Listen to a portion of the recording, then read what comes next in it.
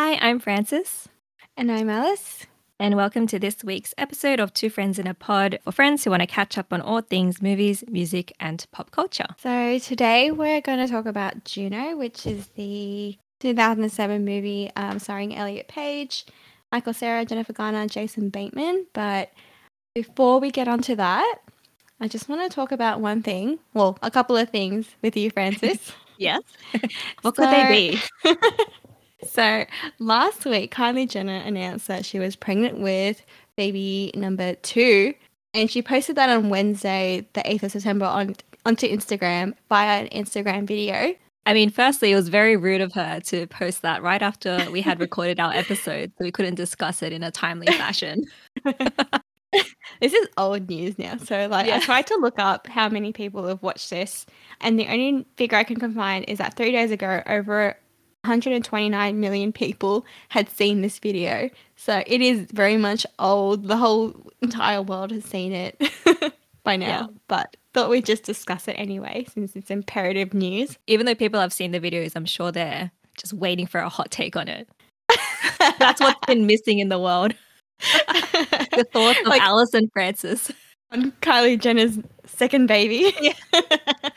The main thing is she revealed it as though it was some massive secret, but it wasn't a secret because we all knew. Yeah, so the internet had done its thing. I think on her 24th birthday, I think is when I started seeing the circulation of rumors, and it was mostly to do with the mismatch of the outfits and nails that coincided with her birthday posts. Like they were clearly photos that were taken previously, and then she posted them on her birthday, and they were, I think, out of line with what Kylie would normally post for her birthday, and especially this particular birthday, she had this whole 24 karat gold collection with Kylie Cosmetics. So it should have been a big celebration, but it wasn't. I think through the video we found out that it was. It's just that we were not privy to it, so we didn't know that it happened. How dare she not share that with us?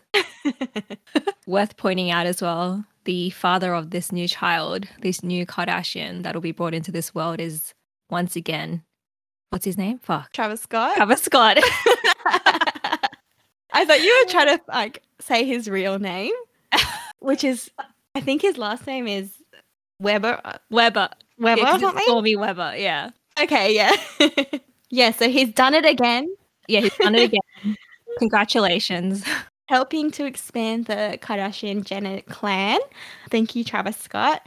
When she was pregnant with Stormy, she announced that video via YouTube, and that was probably a big deal because I think she kind of disappeared off the internet for approximately 10 months or 9 months. However long it takes for a baby to cook. I was going to say it's either 9 or 10. It's one of those numbers, but I can't remember off the top of my head. Sorry. So she posted that. So she kind of disappeared off social media, which is like her job basically at this point in time. Like she was an Instagram darling and very influential on that platform. So the fact that she kind of disappeared off the face of the earth is kind of it's odd behavior for her. So I think everyone at that point was just like, yeah, she's definitely pregnant. And then as soon as she releases the video, everyone's like, oh my God, she's pregnant. Like I can't believe it. What?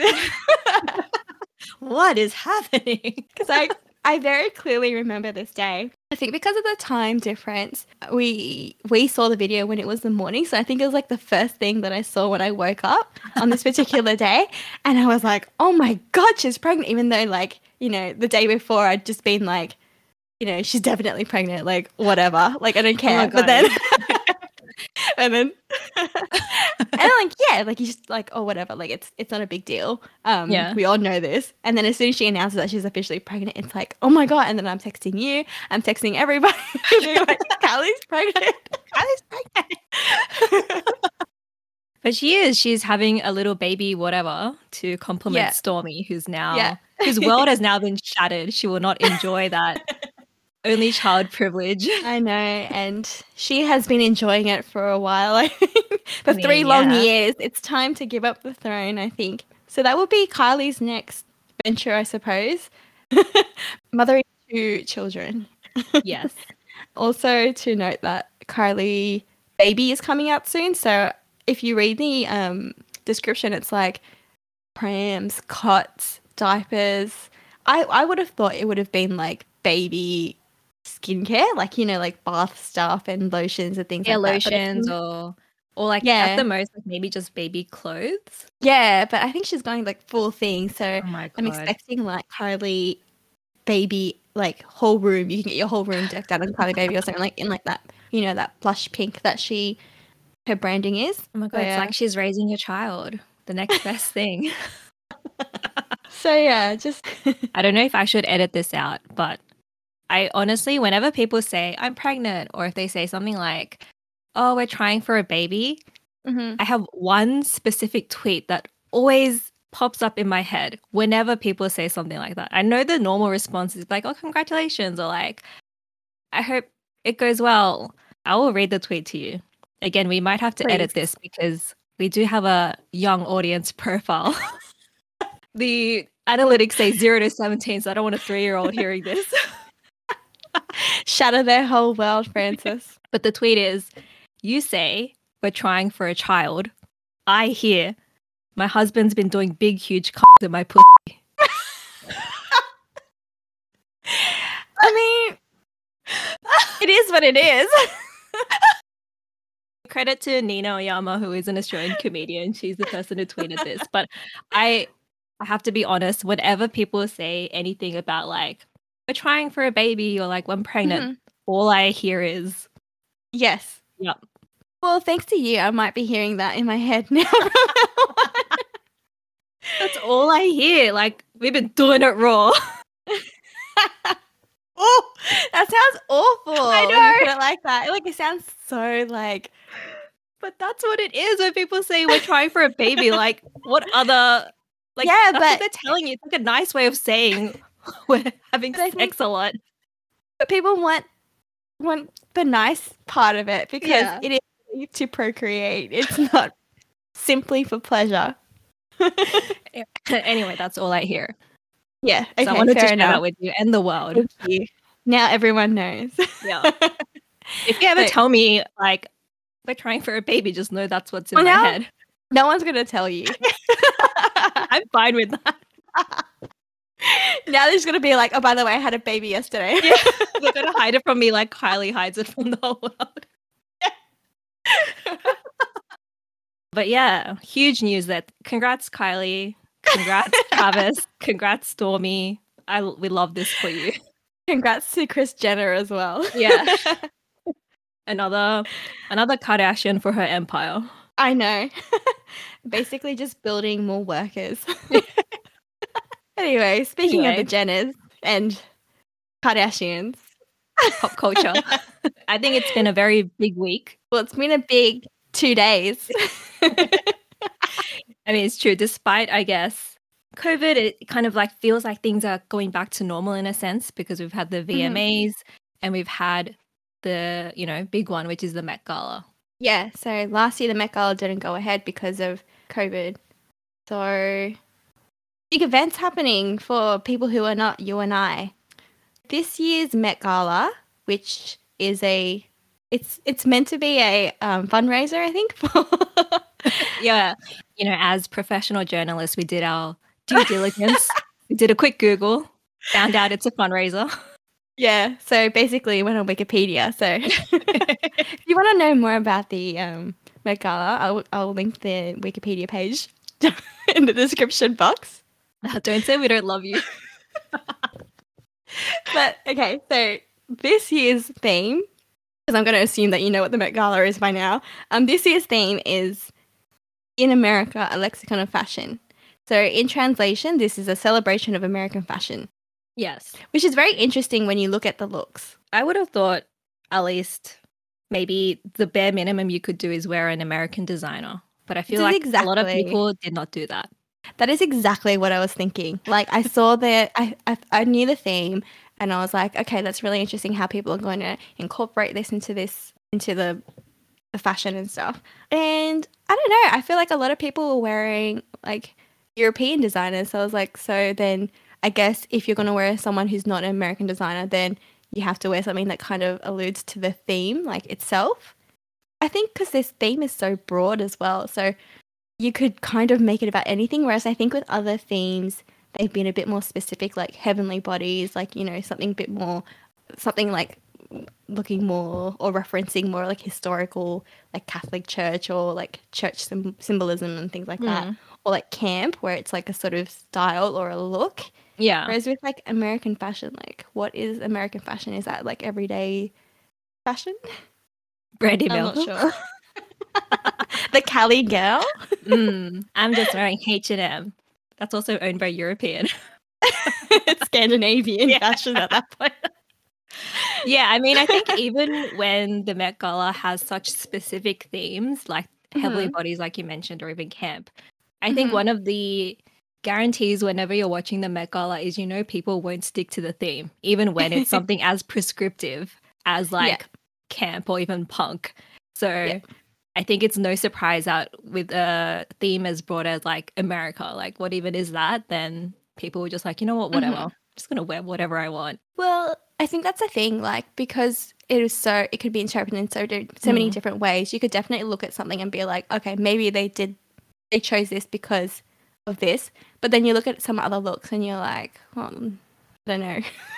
I don't even know what you were trying to tell me at some point. Like, are you just wearing a fancy gown? Yeah, well, I think so. I mean, you know, before we started the pod, we had a look at some of the clothes. I always feel a bit silly looking at the clothes because I'm not like extremely literate when it comes to fashion. I don't know the history, and I know there's a lot of deep references sometimes. So honestly, to me, I'm just like, is that pretty? Like, or is that interesting? And that's the depth of my analysis. I think with the Met Gala, the probably bare minimum that I would personally go for is like something that's interesting to look at, whilst also being like whatever the theme is. So I saw a lot of references to like cowboys, and that's denim. So anything that had denim or like cowboy boots in it, I was like, okay, I definitely get that that's American. So at least they're on theme. Like it's like pretty damn obvious that they're on theme. So I think J-Lo, she wore a very like cowboy inspired, like with the leather and the ties. And then the cowboy hat, obviously. Yeah. And then also Tessa Thompson wore cowboy boots. So also she's on theme. And I think J-Lo, going back to J-Lo, she also wore Ralph Lauren, I think, which is an American designer. So I feel like she just went for it. Yes. As the kids say, she understood the assignment. Yes. Okay. She understood the assignment. But I think to go further to that, I don't know if I particularly enjoyed her look because it was in theme. She did understand the assignment. She did wear American fashion, I say. But I don't know if it looked good. It was interesting. It was interesting, yeah. Yeah. But yeah, a lot of Western inspired outfits coming out. So I'm looking at Pharrell Williams, who wore like a leather cowboy Western, yeah. But it was Chanel, which is fine. To me, that's fine. At least you know what you're doing. And like Maluma also wore like a red Versace Western inspired outfit. I'm like, okay, they at least got it. Yeah. CL also wore this huge denim, I don't know what it's called. Overcoat, yeah. With like a white diaper. I think they're shorts. I'm not sure, but I know why you said diaper. Yeah. I mean, I think she still looked cool. She had like a very cool haircut, very sort of like I would not say, a haircut, a hairdo. Yeah, I would say she was probably one that when I saw, I was like, okay, I definitely enjoy this look. The fact that she's wearing Alexander Wang, I'm just going to ignore that fact for now. Has she not been on Diet Prada recently? She has not been, anyway. But I think the actual clothing itself is pretty good. Like it's the denim, as you can say, like it's definitely a reference to American fashion, like, you know, the history of denim. But I think like it has some inspiration from like traditional like hanbok and stuff like that. So like the tie and like I guess the shape of the overcoat, and then also her hair, I think is possibly a nod to like something a bit more heritage. So I enjoyed that. And I think it looks like edgy in a way that we expect to see. Because the other thing with the Met Gala is that you want people to look glamorous, I think, as well. Lil Nas X with his 3 outfits, taking sort of the crown from Lady Gaga. I mean, you can try. He looked like a gold transformer or like a gold Power Ranger. I was thinking like C3PO, so Oh the yes. gold statue from, not statue, the gold robot. Sorry. Well, the Star Wars fans are gonna cancel you now. Sorry, I'm also a Star Wars fan, but anyway, Sound like a fake fan to me. yeah, it felt like a gold robot style. Okay, Yeah. I enjoyed that gold robot. So that gold armor look to me, I was Mm. like, oh, because that looks like Star Wars. I like that. That's kind of fun, very like high tech or whatever. The first look with the gold robe, Yeah. I didn't get. I was like, it looks good, but I don't know what this is, to be honest. It was just there to hide his Power Ranger C3PO Yeah. cosplay. Which he wore a bodysuit underneath. Mm. And to digress a bit, I much preferred his VMAs look, which is like an off the shoulder purple suit. Mm. If you haven't seen it, like it looks really good. But yeah. And also speaking of glamour, Billie Eilish, I think as soon as I saw her, I was also like, that's a hit for me. She looked very like Marilyn Monroe-esque with this like Old huge Hollywood. like peach like fluffy Oscar de la Renta gown. Like she looked good. Looked like a princess. Yeah, I think I really enjoyed that because I was like, is it particularly American? I think it's American maybe in reference, not particularly the dress itself. But I think she like looks so good. She also got Oscar de la Renta to stop selling fur. Ah, what a woman. So she was like, the only way I'll wear your dress is if you just like stop selling fur, full stop. And All she had to do was Oscar, ask. yeah, the big boss of Oscar was like, oh, okay, cool. Yeah. Her impact. And then I also want to say Rihanna and A$AP Rocky, I think their point of American fashion was maybe COVID lockdown related with blankies. Blankies. I mean, why am I And not there with so- my Udi then? So yeah, I mean it's a beautiful hoodie. That's what they're wearing. So to me, I was like, I think this is what they're going for. Like knowing Rihanna, I think this is probably something she would just be like, yeah, just get me something that looks like this. Yeah. And I also want to point out that it's getting better, but the men continue to disappoint, especially the men who just show up in a black suit and think, Mm-hmm. I did my job, you didn't. You had like years to prepare. You had extra long to prepare, if anything, for this Met Gala, and you still just show up in a regular old suit. Like at least, even like Justin Bieber's suit, he like tried, right? Like the shape is a bit different. It's very wide. Mm-hmm. He did something. I'm just asking for the bare minimum. So I really want men to step up to the plate and be better next time. So actually, there were a few men looks that I really enjoyed, and I think Justin Bieber was one of them. With that cut of the suit, and then he wore Crocs with it. So that's pretty freaking American. I think Crocs are American, but to me, Crocs are like American fashion, maybe. Yeah. Well, you also have Troye Sivan. And Troye Sivan looked good. I think his take on American fashion is probably like looking to the future with more like gender fluidity in fashion and things like that. So things like that I can really appreciate. You had Shawn Mendes show up without a shirt. Yeah. Okay. So he also went for a Western inspired look. If you look very closely, if you can look past his shirtless body, he has like two like Western buckled belts. How come I didn't see these belts? You couldn't look past his like bare chest. But I wasn't a huge fan of his look. I think it's been done. And Camila Cabello, that She happened. just looked very purple. I mean, I wasn't sure. Like some of the outfits just looked like, and maybe this is still American, but it just looked like high school prom. Yeah, maybe it is a nod to high school prom, but I'm not sure if that's like a high fashion choice. Like it's the which Met is- Gala. Yeah, like you kind of want from Met Gala, like glamour and to go a little bit over the top, probably.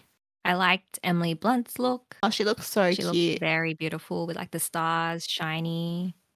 Yeah, she wore Miu Miu, I think. Yeah. Again, I'm not sure how that's American, but she looks good. I think it's a direct reference to a dress worn by Hedy Lamarr. So she's an American actress Yeah. from like the 30s or 20s or something. Oh, okay, that's kind of cool. But yeah, Yeah. it's one of those ones where you're like, if you don't know, and we clearly don't. Yeah. I only know that because like someone else told me.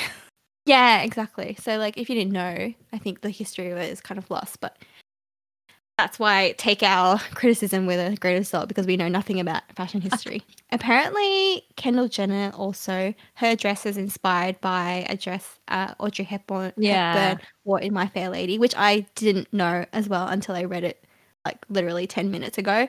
I don't know. I just feel like with Kendall Jenner, I'm like, she's pretty, but she's so like bland.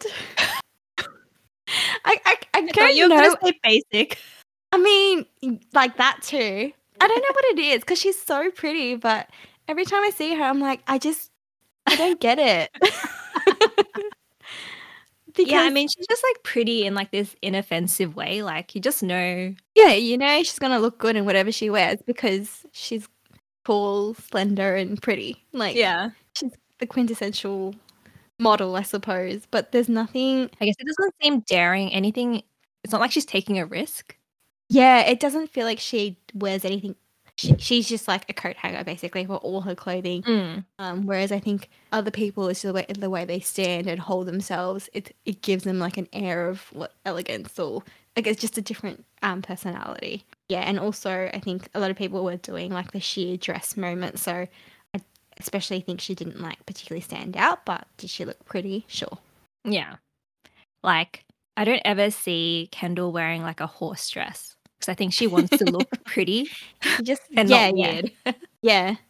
Whereas I think actually, if I wonder what Kylie would have worn if she was to attend this Met Gala because she I think takes more risks Mm. fashion wise. I guess one of the big things about this Met Gala was that a lot of influencers were invited, of the Mm-hmm. likes of Addison Rae, our favorite, Emma Chamberlain, Nikki Tutorials was there, Jackie Uh, Aina. yeah. And this caused a bit of controversy because people think, why are these influencers being invited to such a prestigious event? Well, I think the consensus was why are they invited except for Emma Chamberlain because she deserves to be there. I think most people can agree that she has been a big influence in fashion, particularly. So to be Mhm. invited to the Met Gala isn't such a stretch. She's, I think, worked at Louis Vuitton quite a few times as well. So high fashion is not unusual for her or not in like a new area that she's Yeah. been a part of. I've watched all her Louis Vuitton Paris vlogs.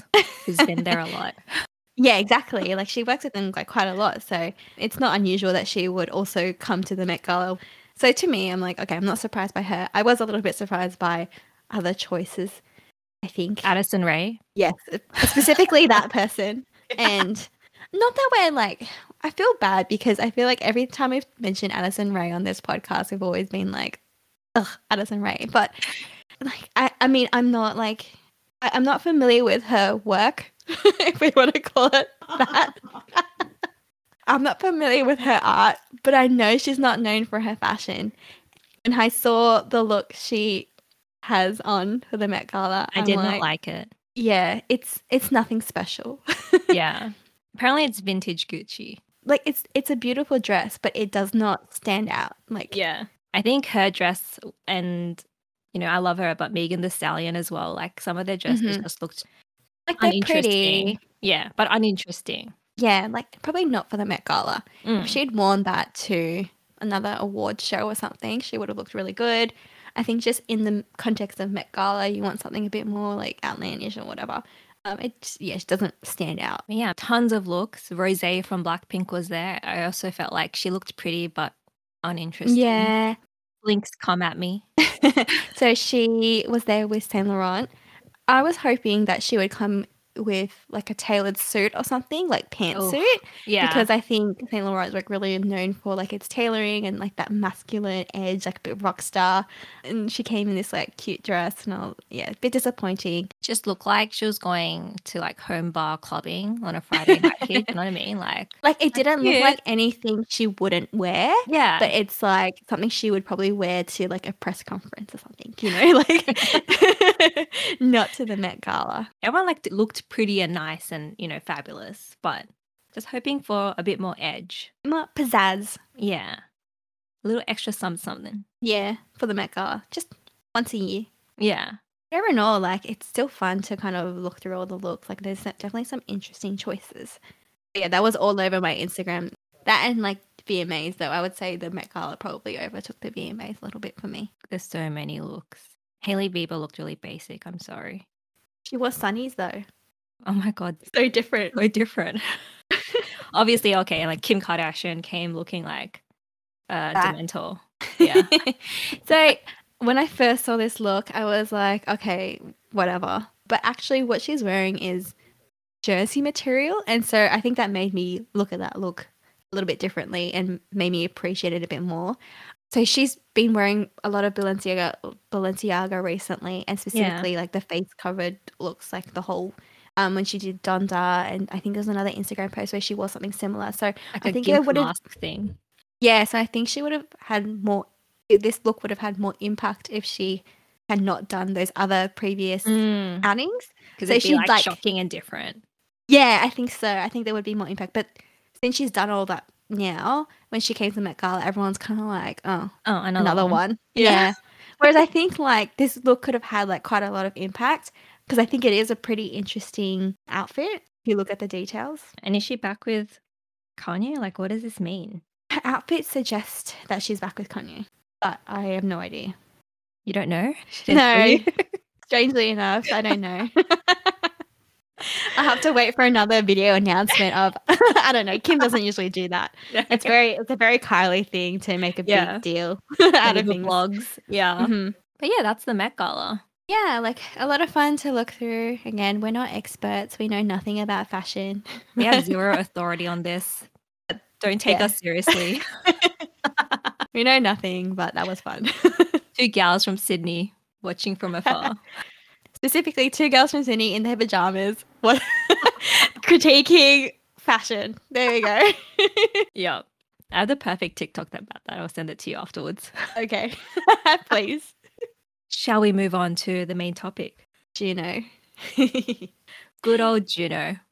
So this movie came out in 2007. hmm I know sometimes we call like the character by the actor's name, but we'll try Yeah. to be clear that when we refer to Juno as the character, who is a she? Yeah.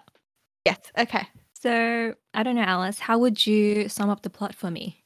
So Juno is a teenage girl who finds out that she's pregnant, and then she considers abortion, but ultimately she decides to keep it, and then she finds a couple that want to adopt the child in a newspaper ad, and it's sort of like the antics behind all that, to sum it up quite briefly.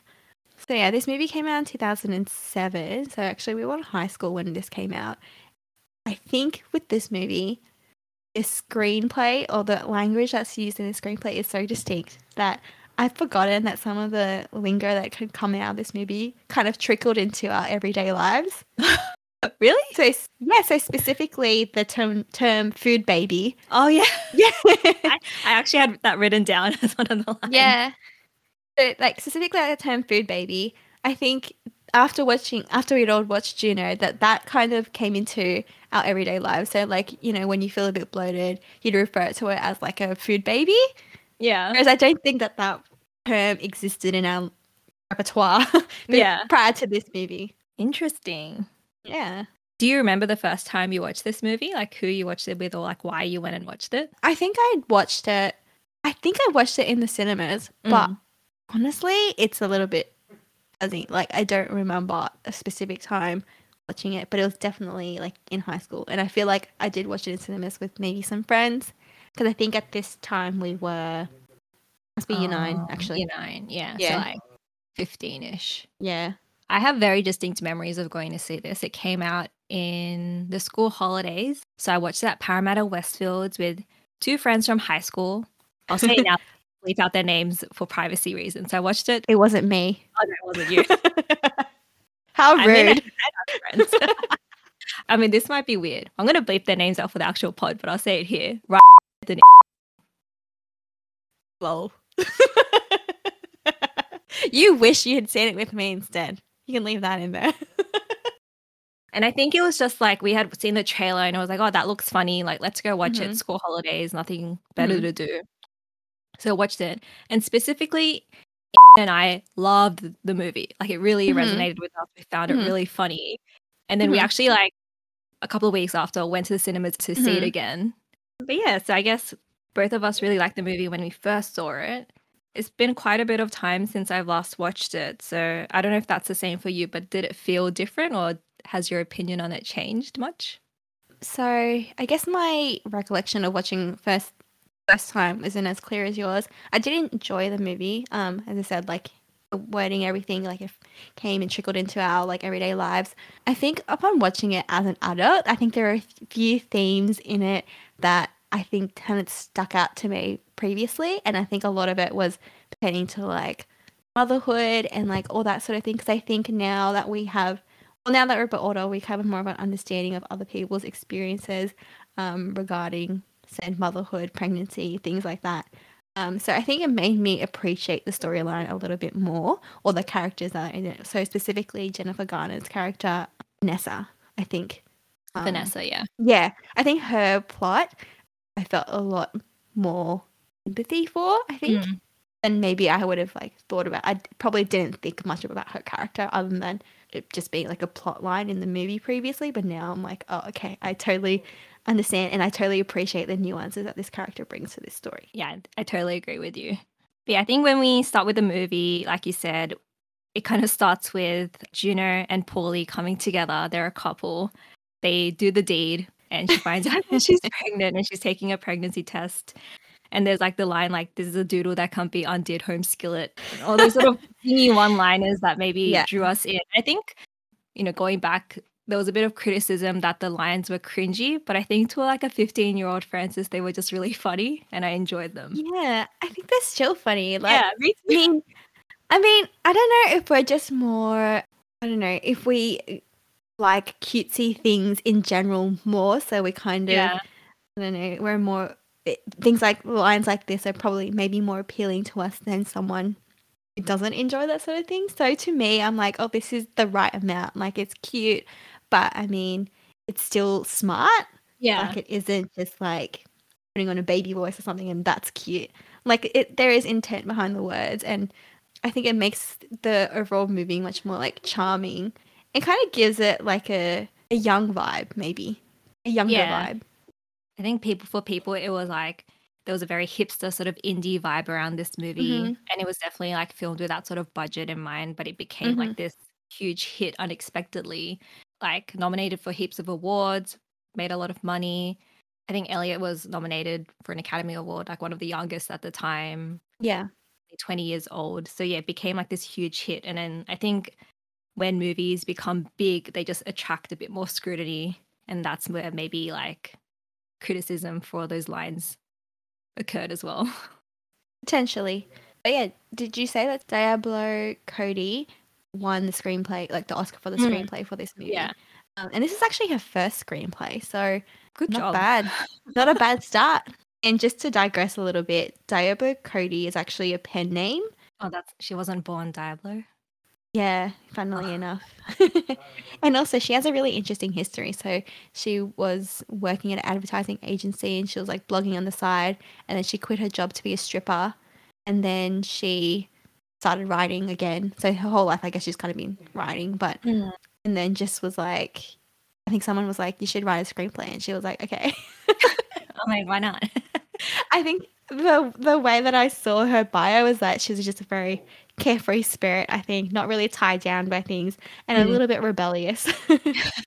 Yeah, she has a really good track record. She obviously did Jennifer's Body, which is on our list for one of our future movies, but she also did a movie called Tully. Yeah. Which I really love, which is about motherhood as well. I think she does really strong movies about being a woman. What is it like either at the stage of being a mother or a teenager and the struggles Yeah, that occur like at that age, yeah. she's able to give like a very realistic point of view to those characters. She gives them a lot of love. So I think in turn, they're very lovable characters. I think watching it again, one of the things that struck me is how cute Paulie and Juno are together. And one of my favorite things is after they get pregnant and Juno has to tell her best friend and her family that, what's happened. Everyone is so shocked that she had sex with Paulie. Yeah. And the cutest thing is that Juno just doesn't understand why people are shocked. Like, she just really loves Paulie and she's like, what's wrong with him? Like, he's so cool. Like, she genuinely thinks he's so cool. She says lines like, Paulie's great in the chair. Like, she just can't imagine why people are so shocked. She just has this really genuine and authentic affection for him. It's young love. Yeah. And like, he's so awkward as well. I mean, played by He Michael is, Cera. yeah, so this is a perfect example of what Michael Cera is like in most movies, I think. I think this movie, he's just very, very cute. Like, he's just So so, like, sweet. quiet, but he's also really sweet. And I think it's established as well that they're actually, like, best friends as well. So she just, like, yeah, as you say, has, like, a genuine, like, affection for him. I think, like, one of the funniest things that she says in the beginning, so when she tells Paulie that she's pregnant, she's like, I'm just gonna go ahead and nip this in the bud. Because you know, pregnancy often leads to an infant. I thought that was so so blunt. Yeah. And just so, like, carefree. And I think it really, like, shows you what kind of character Juno is. Like, just very much like nothing is permanent, nothing is that serious. Like, everything's kind of like la-di-da, it's life. Everything will be fine. And it's really how she is for most of the movie. Probably, like, to our humor, but also a little bit to her detriment when she can't understand the gravity of the whole situation, I think. Yeah, I think the stuff I noticed upon this rewatch, like Michael Cera's character Paulie, he sleeps in a race car bed. So it became really clear to me, like, these are actually, like, these are kids. This is a baby Mhm, having another baby. And I don't think I mhm, noticed as much when I watched it when I was younger mhm. that Juno is very funny. She's super intelligent, and she has those great one-liners like the one you said. And she feels like she can handle this situation in the beginning. Mhm. But then when I watch it now, I'm like, actually, she doesn't know what she's in for at all. But No. yeah, she has that sort of confidence that a teenager does, thinking they know everything. I'm grown up. She says at one point, like, Yeah. I'm 16, I'm old enough. Now watching as an older person, you're like, oh, you don't got this. Yeah, it's funny because she has enough sense to know that this is something that she's not qualified for. Like, she Mm. says, like, she's just a teenager. She's, like, pretty ill-equipped, I think is her words. So she knows that she's not ready for this stage of her life, but she's also, like, again, just doesn't understand what it is that she's getting in herself into as Yeah. well. So yeah, it is played for humor, but it's also like, girl. Like, I think one of the most important parts of this movie, and that has sort of colored its legacy, is the fact that she doesn't get an abortion. Mhm, So in the movie, Juno's first instinct is to just, like you said, nip it in the bud. She's just gonna get rid of the mhm, baby. So she goes to her local, I guess, abortion clinic. I think it's like called mhm. Women something. Women now. Women Now. She wants to get the abortion now. Now. But when she's there, she bumps into a classmate who is, I guess, protesting abortion. She has a sign that's like, no babies like murdering. And she's chanting, all babies want to get born. I love this line. I have been saying this line for the past 2 days. "Oh, Oh, babies wanna babies want to get get born." born. And to be clear, I am pro-choice, but I think that line's just funny. So funny. Yeah, it's just funny. It's funny because, again, it just speaks to the children who are in this movie. They don't really know. They just kind of blurting out things that they know to be true, but only through another person. So I think in this case, you don't. So that one person protests, you don't think that she's like a malicious person or anything. She's just simply like blurting out whatever she's been taught. So she's just like, "Oh, Yeah. baby is gonna be Want to born. get Like, born.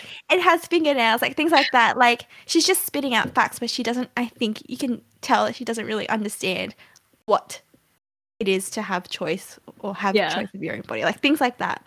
It's just the whole gravity. It's very like a shallow protest, if you must. I mean, no babies like murdering, Alice. Who can deny that? But what about the murdering of people, Francis? So yes, witnesses that protest, but she still goes to the Mhm, Women Now to get an abortion. But in there, she just has like a bad experience. She's nervous, and I think it also mhm, speaks to the fact that she's still a baby. She doesn't have anyone there with her. She's scared mhm, and unfamiliar, and mhm. she just like runs out and feels like she can't do it. Yeah. So I think one of the things to mention is after this movie came out, it was sort of co-opted by both sides, where pro-life Yeah. people saw this movie as, oh my God, like, yes, it shows that you shouldn't get an abortion. That's the right choice Mhm, to make. We love this mhm, movie. Versus pro-choice people being like, oh, like, why does it feel like a pro-life movie? Or, mhm, all those debates raging on. And, since then, through the years, Diablo Cody has said, I wish that I wrote it in a different way because she's mhm. firmly pro-choice, but she's not happy with the way the movie has been interpreted by some people, which I think it's probably a symptom of the very intense culture that America is in that maybe we don't experience here in Australia. Yeah, I think the reason for her wanting to change, sorry, to backtrack, if she had written this movie now, I think definitely it would be a different story. And I think it's not necessarily like to do with maybe the interpretation, but I think, yeah, it's just the environment that we're now living in. I mean, Texas just passed its law for making abortions illegal above 6 weeks, and then they've also put like I'm going to call it a bounty, but they've put a $10,000 reward. It's a bounty, Yeah. on people to kind of dob others in. Yeah. So I think in like an environment like this where you're like, it's actually serious, like people's well-being, like it's everything's at stake. Yeah, like a story like that probably wouldn't fly the way it's written as it is. But I think at the time where women, funnily, weirdly enough, in 2007 had a choice, it didn't feel so bad. And I think the intent of it was that she, did have a choice and she made the choice to not abort it. But yeah, I can see why it could have been interpreted either way. Yeah, I think for her, she just felt uncomfortable with aborting, and that's a totally valid choice, right? But the point is having a choice. And I think it's probably scary that I think in Australia we're very lucky where we don't live in that sort of political climate. It's all decriminalized across Australia. Like you can't protest, there's boundaries, that sort of stuff. So it feels a lot safer than America, where, like you said, Texas, like even things like that seem to be set in stone can be overturned and sort of go backwards. Yeah. I think, I had written this down as well. But like, what would Juno look like in 2021? I think is probably a good question to ponder on. So actually, I did see an article saying it was talking about a new movie that's coming out. I can't remember what the movie is called, but basically it's about a teenage pregnancy as well. And I think it was her trying to get an abortion with the limited resources that were privy to her. So I guess it's probably set in America where it's hard to get safe abortions, I think. And then it was also, I think someone had called it the anti-Juno, and I was a little bit unsure as to what part of Juno they were anti. Yeah. Because to me, I thought like, we're both strictly pro-choice people, but to us, like, this movie doesn't pose a problem in that stage, because I think it is, even though there is that protest at the clinic, and that she does make a choice to not abort, it doesn't seem like she's being coerced into either way. She just, she's a scared teenager who makes her own choice in that moment. She sticks with it. Yeah. And then she finds a way to make that work for her. So in that case, she finds someone who will love the baby more than she could ever do. So, yeah. Is the movie you're referring to potentially Plan B? Because I think hopefully in 2021, girls like Juno and boys like Paulie have better sex ed and maybe have better options and don't get into this situation in the first place. Yeah, potentially Plan B. I'm not 100% sure on the name. Yeah, but in saying that, this is America. There's no sex education curriculum. They're teaching who knows what in those states. So, the hope for a better future is not there, to say the least. So yeah, I do feel very lucky though, because I think now there's a bit more conversation around abortion, and in terms of the movies and the art that's been made about it, it's a bit more of a nuanced take. So I listed some of like the recent movies. So Obvious Child is one, which stars Mona Lisa Saperstein. Yeah, I've seen this movie. I know exactly who you're talking about. Yeah, just Google that name and you'll find her eventually. There's another movie called Unpregnant, which is about a teen girl who goes on a road trip to take an abortion. There's also Saint Francis. And Plan B is one I haven't been able to watch it because it's not available on any platform. But at least I think there's more movies out now showing a bit of a more nuanced take that show that abortion is a very meaningful choice, whatever way you take it. Like whether you get one, you don't get one, you get one but you're sad, or you get one but you're like happy, you love it. Like there's so many different experiences of it. So I think it's nice that maybe kids who are growing up now have those sort of options to watch in movies rather than just like a single-minded. Because I think when Juno came out, there was also like Knocked Up and another movie where in all those movies, the women considered abortion, but they said, no, I couldn't Mhm. do it. So I think maybe now it's nicer to have more options. Mhm. That's true. I mean, in this case, she did decide to go ahead with the pregnancy, and then I think it's one of those ones. It's also quite funny because the parents, she sits them down and she has like a serious talk, and they're like super supportive. They're like, okay, we'll arrange a doctor for you. We'll go meet the adoptive parents, and then you will go through it, like, being very mature about it and like not angry with her, because again, what's done is done. And then after she leaves, they're like, she's such a dummy. Like, they keep calling her like dumbass and things like that. So they're all like, she's silly. She's a teenage girl. She doesn't know what she's Yeah. doing. But they also like really support her. And I think that that's like really like nice to see as well. So sweet. So the parents are played Yeah. by Katie Simmons and Alison Janney, and they do an incredible job. Yeah. They're really funny. But yeah, it's so heartwarming to see parents who are just like, I Yeah. will support you. I will help you through this. Whatever you feel is the best thing for you to do. So, Yeah. when she says, I'm not getting an abortion, I'm going to just like give it to a couple that they found in the penny saver next to like the Yeah. parakeets or whatever. They're just like, okay, well, we'll help you do that to the best of our Yeah. ability. We'll help you with your choice. Yeah. And then even when they're having the ultrasound and the doctor makes like a Oh, snide comment, sorry, not the doctor, the ultrasound that's technician makes good.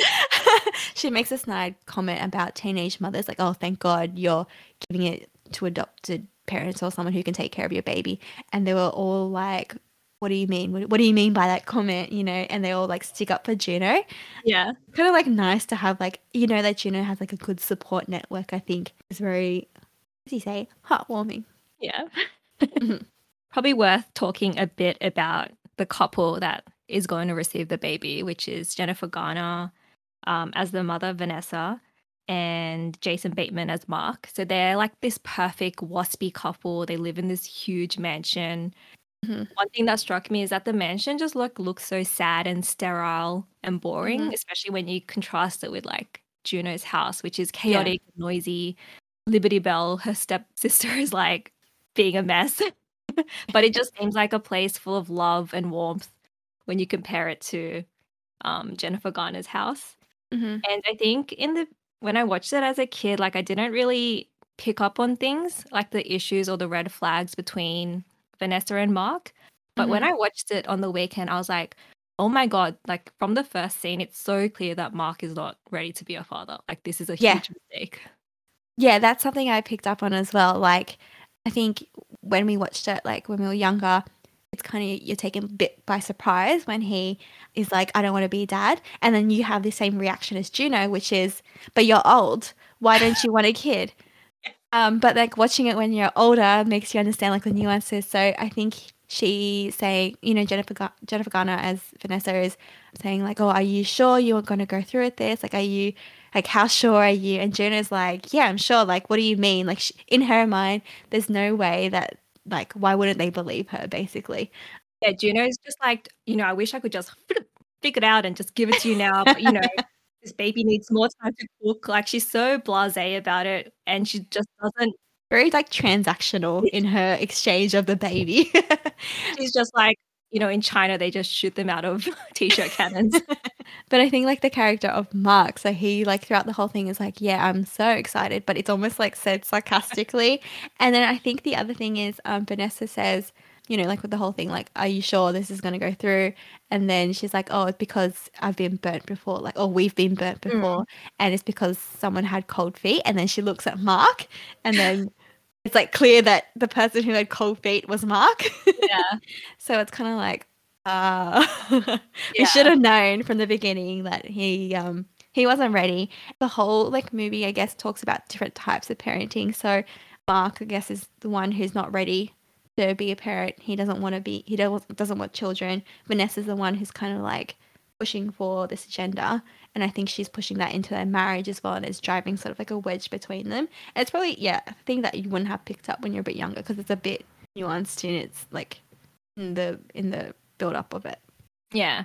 I think when they're having that conversation with the lawyer, Mark just, now that I watch it, he just looks so unimpressed and so Mhm. not into it.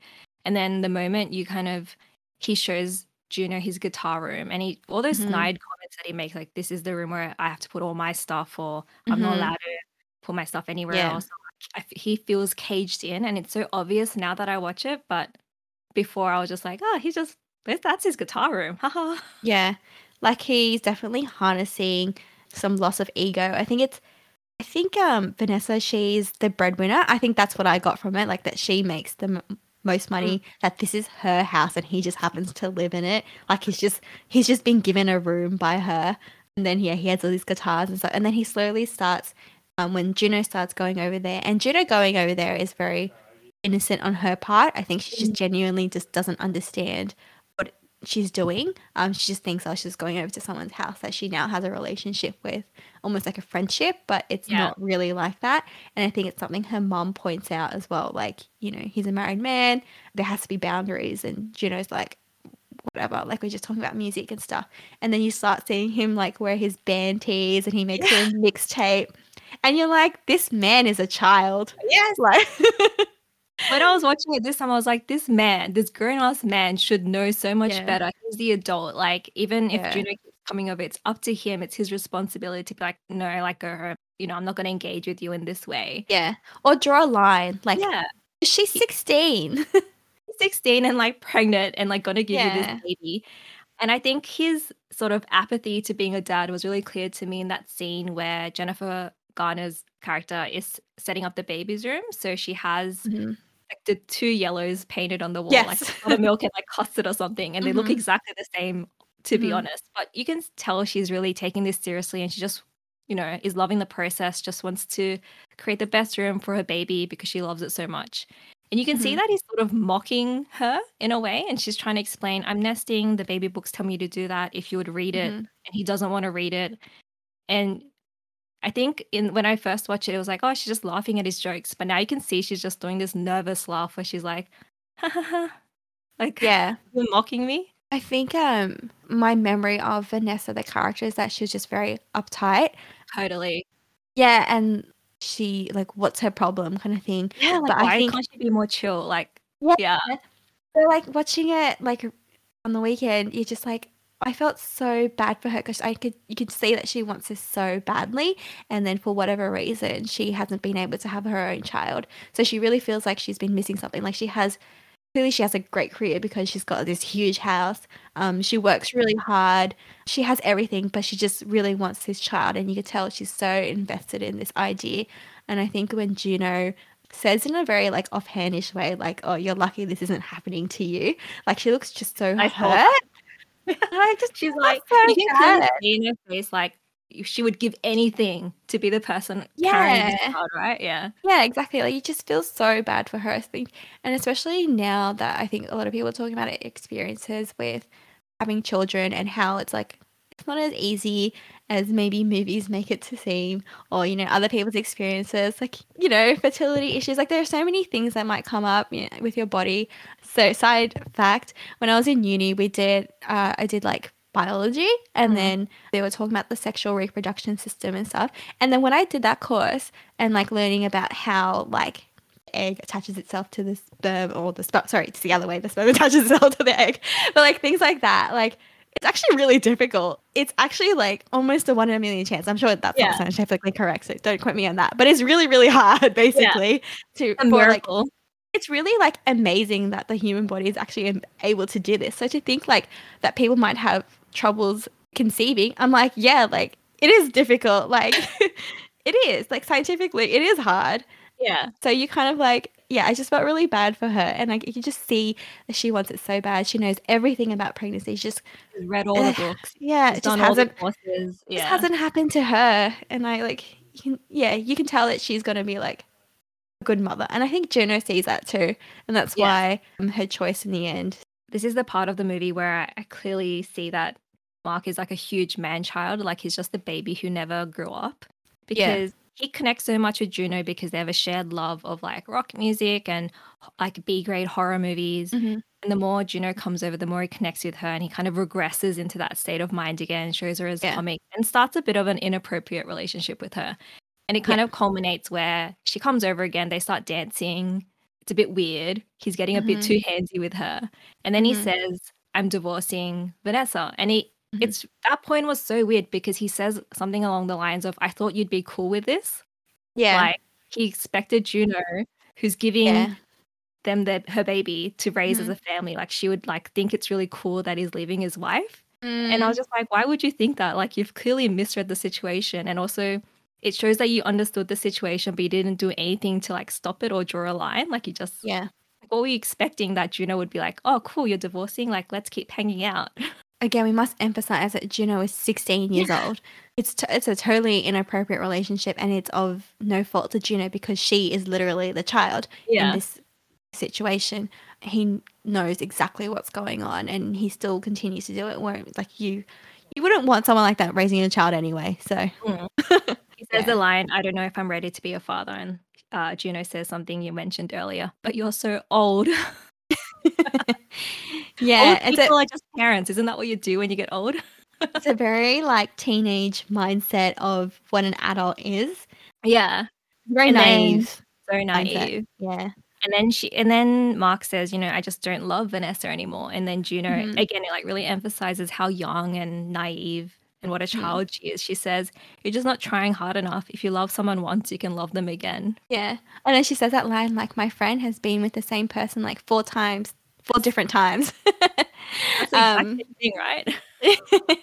yeah, so it's just yeah, it's a very, like, childish way of thinking, and I think in her mind as well, and this really does show her age, like, a baby should be brought up in a family with a mom and a dad, Mhm. and it's weird because she herself has been brought up in a non-stereotypical family, like, her mother is actually her stepmother. They Yeah. don't really delve much into her story, but, she's in a non-traditional family and she's doing fine. So it's strange to think that she believes that a baby should be in a nuclear home with a mom, dad, Mm. baby, everyone growing up, like, happy together forever. So, yeah, you do see that she kind of has an understanding, though. So, yeah, when she chooses Vanessa as, like, a sole mother, she does come to, like, a realization of what a family could be. Yeah, so basically after she realizes that they're gonna get a divorce, she runs out of the house, drives along, and she just has a breakdown in her van. And I think that's a really sweet scene where you see that, she just really loves this baby. She just wants to do the best that she can for it. And she knows that raising it on her own isn't the way to best love this baby. Mhm, Like she thought by giving it to Vanessa and Mark, she was showing it the best love that she could, and she, like, apologizes to the baby. But then, like you mhm, said, she has that realization that Vanessa actually is totally capable, has so much love in her, and will mhm, do her best to be the best mother ever to this child. So she mhm. decides that, Vanessa, if you're in, I'm still in. Yeah. And then there's a sweet note that I think gets framed where, the family photo could have been. Yeah. Yeah, very sweet. And then I think from there, we kind of get the scene where she actually gives birth. Ugh. Ugh. So, yeah, that happens. And then, yeah, you see everyone being really, really supportive of her. Like, they're all rushing around. They do the best for her. Like, they all really treat this baby as if it's something that they all want. They've incorporated into their lives. And then I think you get that really sweet scene where Vanessa sees the baby the first time and holds her, and she asks Juno's mum what she looks like, and the mum is like, "You look like a mum." And I thought that was so sweet. She says, like, "You look like a new mom scared shitless." Yeah. Yeah, I thought that was so sweet. Yeah. I really love Yeah. that moment. Like, Juno has this really sweet conversation with her dad after witnessing the fight between Vanessa and Mark, where she's like, "Can two people ever stay together forever? Like, is that even Mhm. possible?" She's really questioning her view of the future and whether, like, love exists. Mhm. And her dad has, like, a really sweet answer that you just got to find someone who loves you for who you are, who Yeah. at your worst will still love you no Yeah. matter what you look like, what's happening. And she realizes she loves Paulie. Yeah, and then she, like, runs to the track field where he's, like, doing laps or something because he's in the track team, Yeah. in his little shorts. He looks so dorky. And he looks like such a child, and then she kisses him, and they're like, they clearly adore each other very deeply, and it's very sweet. Their relationship is so sweet because, Yeah. she has this line where she visits Paulie when she's pregnant and huge, and she's like, "All people notice of me is my belly," and he's like, "I think you're always cute." He's just like he just Oh, adores her. yeah. And he's never like ashamed of her or embarrassed that she's No. pregnant, even though she's very brave. She goes through high school Yeah. just like being pregnant. Yeah. Like she's huge at this point, Yeah, and so big. it's strange because when there's scenes of her walking through high school, and everyone like parts ways and then looks at her strangely, but she's not really affected by that. And I think it's very much because of her personality. She just kind of doesn't care. Like she is who she is. She's very much accepted her personality. But yeah, it's a bit of a strange one because I think it's pretty brave Totally. to, yeah, at such a young age, just totally own something or own yourself. I think is pretty big. Yeah. She has like a lot of confidence in that regard. Hmm. I also love her relationship with her best friend, who is incredibly supportive. She's a cheerleader, so they're sort of like friends from across two cliques almost. I thought it was funny. There's a bit of a nod. She does say that her friend is in love with or has a thing for teachers, like old teachers. And her friend is like talking to a teacher, and she's like, "I love Woody Allen," and I think that was Diablo Cody's way of being like, "That guy's a Yes. mess." Yeah. This ain't no secret. Yeah, So yeah, it's really good to see like, a character where everyone supports her fully. She has a great network. She's got good friends. She's got Lee, she's got her like family. Everyone's kind of like rallying up and supporting her in her decisions and stuff. And that's what you want to see in a character. yeah. In the Yeah. end, yeah, Juno gives birth. That baby is being raised by Vanessa, her and Paulie after a bit of a like, I guess a weird tiff. Like I don't really Juno sort of pushes Paulie away when the Yeah. pregnancy happens, whether She it's just not sure about what's happening to her. I think she was essentially like frustrated at the situation that was happening, and then she says things to him that are like very hurtful, So but only mean. yeah, they're hurtful in a poorly way, I think. She recommends that he take someone else to prom, and he's Yes, just that's like, it. "But why would I do that?" And she's like, "Well, you think because I got bored and had sex with you that I'm gonna marry you or something? Like, I just took Yeah. your virginity." Like, she's very mean to Yes, him. And Michael Cera just looks so sad. he does. He 'Cause does. he's genuinely hurt. Like he Yeah. was still gonna take Juno despite the pregnancy. He was, that because it's presumed that they are like good friends as well. So I think like, well, why wouldn't he? Yeah, he was saying like, why would I take her? Her house smells like soup. But like Juno is great to him. Like she's everything. Yeah. He just loves her. He's like, I know you weren't bored that night. Yeah, because something was on Blair Witch Project was on TV. Which is his way of saying, I know you like me. Yeah, in the end, he gets like a declaration, I guess, from Juno, and she's like, "I think you're the coolest person, and you don't even try." And Michael Cera in his like little voice goes, "I try really hard, actually." Oh my god, it's like cutest thing because they're like so baby in this Yeah. scene. Yeah, it feels like they could be even younger than 16, and you would believe it in this particular scene. Just the way that they interact with each other, it's just very like, let's hold hands and hop off into the sunset kind of vibes, Like, So yeah, after Juno gives birth, Paulie's actually at like a track meet, so he wasn't there for the actual ejection. Mhm. Mhm. The But he ejection. but he realizes she's not in the stands. He like runs to the hospital and finds her. And you can see Juno's crying, and I think that's a really sweet scene as well because this actually took a lot out of her. And Mhm. in the beginning of the movie, she just thought, "I'll just have it and give it to you." Like I don't know, it's a box of chocolates, right? Like Mm. it seems so simple to her, and you realize now after she's actually gone through the physical and mental burden of being pregnant and giving birth that it's so Mhm. complicated and complex. And even though it's the best decision that she could have made, she's like emotionally affected.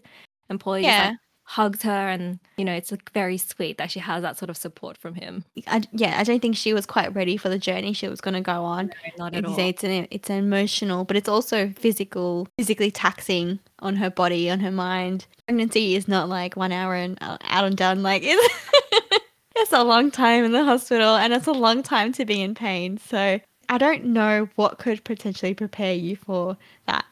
And that's coming from me, and I've never given birth before, and I'm already like, I know it's gonna hurt. Like, so yeah. Yeah, I think I really appreciated watching it again and seeing Mhm. things from a new perspective, from an older and wiser perspective, some might say. But yeah, I felt More a lot. experienced. Yeah, not having given birth or anything, but just Yeah. experience. So I felt really differently about Vanessa, a lot more Yes. sympathetic to her, and I hated Mark more. Yes. Yeah, definitely Vanessa. I think that was the turning point for me. Not turning point, but like that was like the definite change for me rewatching this movie. Just having a lot more sympathy for her character and understanding where she's coming from. Also appreciating her position in the storyline. And also the stepmom who's doing everything she can. And she even makes a comment about she can't have a dog because Juno's like really allergic to her. And that was her way of expressing that she's like sacrificing, that motherhood takes sacrifice, parenting takes sacrifice. And again, it's something that maybe we didn't appreciate when we were also 16 years old. I was dying. She like can't have dogs, so she just spends all her time making dog collages, dog Yeah, art pictures. scrapbooking and stuff. And she's like, as soon as you're out of here, I'm getting some. It's cute. At the end, you do see she got some dogs. So whether Juno's moved out or whether Juno's like sucked it up and is taking allergy meds, she got it. Yes. So everyone's had a happy ending. Yeah. It's funny though, because when Allison Jane is like saying that and sharing how much sacrifice it takes, Juno is such a 16-year-old brat in that scene. She's like, oh, well, your life is so hard, and just chucks a tansy and chucks a slushy into the urn. Yeah, I mean, it's a very teenage reaction. Yeah. I would say that's a pretty true teenage reaction. It's exactly what like I might not have done the slushy, but I would definitely, if my mum had talked about her sacrifice or something at that age, I would just be like, well, whatever. But obviously You know my life. but obviously now you have bigger appreciation for roles like that. Like it takes a lot. Yeah. And yeah, it's something that someone at 16 shouldn't know and wouldn't know. Yeah. Allison Jane is so sweet. She's like sewing elastics into Juno's jeans, so she has maternity pants. Yeah, like you can see all like the little things that she does. It's not like big, grand expressions of love, but it's little expressions of, I'll take you to the doctor. I will be with you or your appointments. I'll sew this thing for you. Like those are the sacrifices that she makes, like the time sacrifices, not having a dog. Like she's doing all she can to like do the best for Juno. And, be there for her. Making Juno take her vitamins, prenatal. Yeah, exactly. The important things. Yeah. I still have a lot of affection for this movie. It did not go away. I think it strengthened it. Yeah, I feel like now I like the movie even more. Yeah. Because just knowing all the characters and understanding all their stories and everything. So I would definitely rewatch this again. 100%. I thought that was really good. Yeah. And if anyone is interested in like more related movies as well, definitely recommend like Obvious Child and Unpregnant because they're very entertaining as well. Her name is Jenny Slate. It just occurred. Oh, that's right. Okay. Yeah, I know the face, but I don't know the name. Yeah. Because to me, she's a Parks and Recs girl. Yeah. Money, please. Money, please. Yeah, I mean, I think it's funny to watch as well because like I think we discussed this earlier as well, but a lot of people that we grew up watching as influencers are like having babies as well. It's so weird. Like Zoella had a baby, Jen Im had a baby. You know what though? Those are all people who kind of became famous on YouTube at a very similar time. So when we were in early university, I think, so Zoella and Alfie and the rest of the British crew, like they were all like really quite prominent on YouTube during the years of uni, and it's just weird to have them like, because I think our memories of them are still sort of in that era. Our most prominent memories are of that era, and so to have them like be settled down and like having children and all that sort of stuff is like very odd. Ugh, it's too real. It's a bit weird. Not that we know them personally, but and some unique names coming out of it. So Zoella's baby's called Ottilie. Yeah, I didn't I only read it, so I wasn't sure how it was pronounced. Okay, I don't know either. I'm just guessing, but it sounds like it. It looks like it sounds like Ottilie. Okay. I mean, what other way could you say it? Ottilie? Ottilie? I don't know. Should have thought about that before we said anything. I recorded it, but anyway, to me it's Ottilie Days. Yeah, that's how I read it. Is, yeah. And then I think Jen Im's baby is called Lennon, which I'm pretty sure that's how you say it, Lennon. Is there another way to say Lennon? Lennon. I really hope not. And then whatever her husband's last name is, I forget. So starts with B. Jolliffe or something. Jolliffe? I don't know. Look, Oh, is it not B? I think his name's Ben. Oh, I see. We do our research here. We came prepared. Yeah. But yeah, babies everywhere. Yeah, well, I mean, there's two. Two influences. Oh, wait, and also Stormy sibling. Tommy, yeah. Yeah. I think, like, with the Kardashian Jenners, you can never tell what baby names they're going to pick. Whereas, like, Zoella's probably going to pick something a little bit more, I wouldn't say traditional, but something a bit more, like, old, I was thinking. Like fairy tale-y vibe, yeah. Yeah, 100%. Juno, still very much recommend. Go watch it Love. if you have Disney Plus.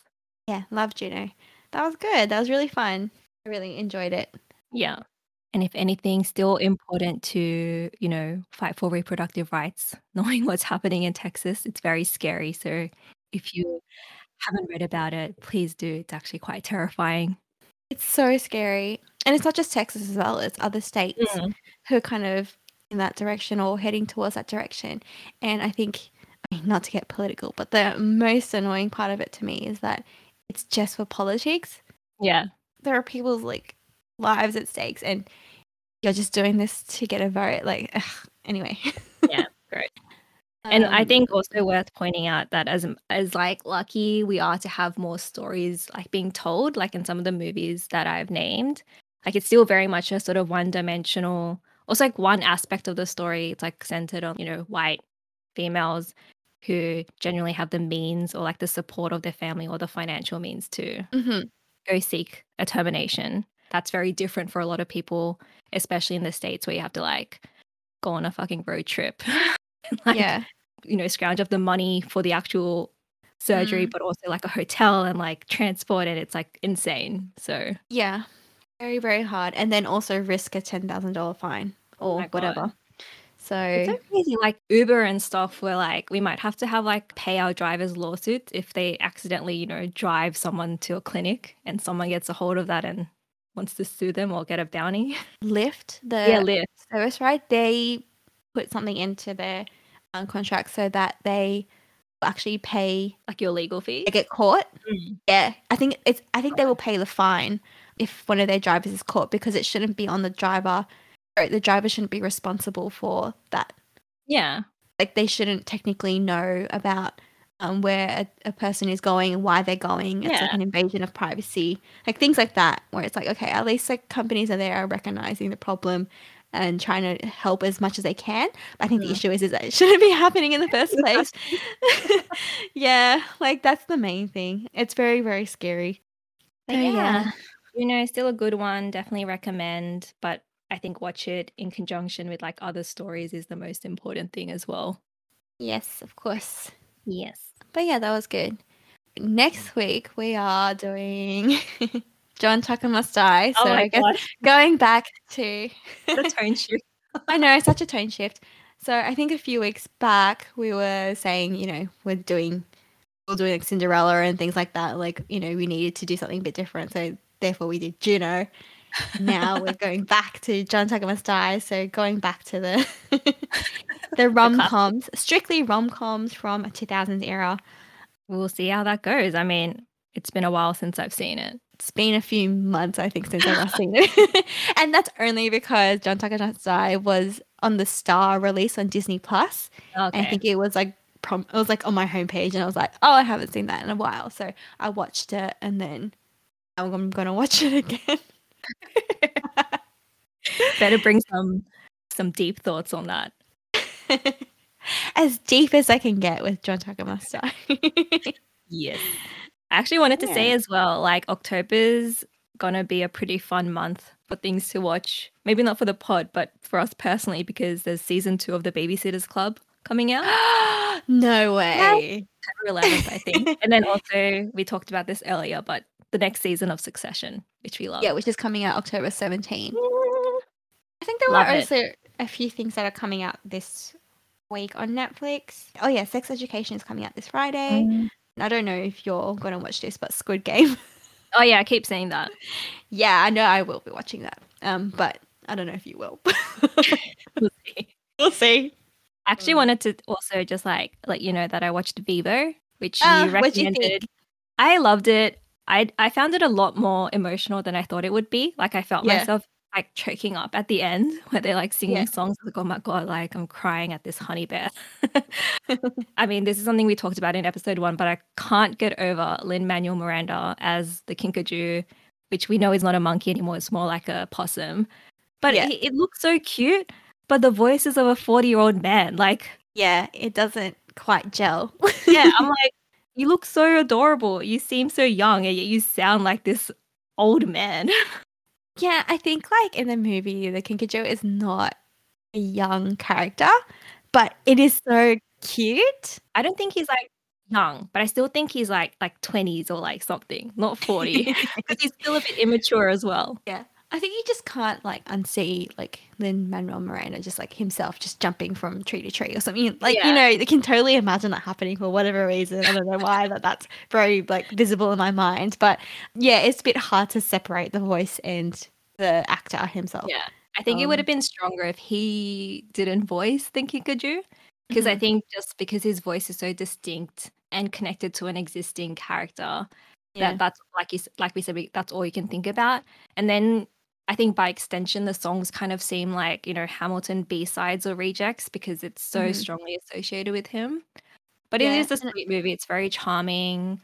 Just in terms of nostalgia, seeing the scenes of Cuba, like I could recognize some of the places. It was just very Get it. You've been to into Cuba. Cuba.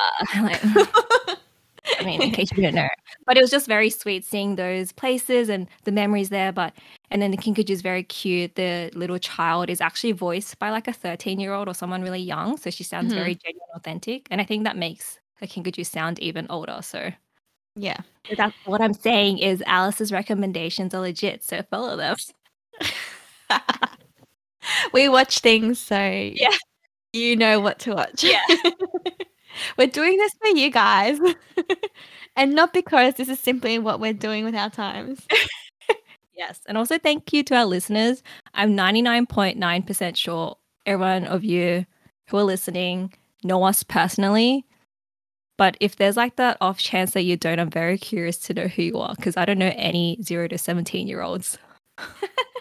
Email us at twofriendsandapod@gmail.com and in Instagram. So we've posted 2 posts on Instagram. So you can DM us there if you really want, if that's your choice of media. I'm pretty sure we know everyone listening to this or they know us through high school or something.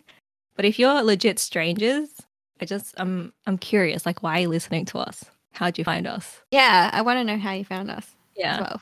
Look forward to our episode, our next one on John Tucker Must Die. But until then, thank you for listening. Thanks, guys. Bye. Thank you. There's the applause. I said this and then everyone clapped.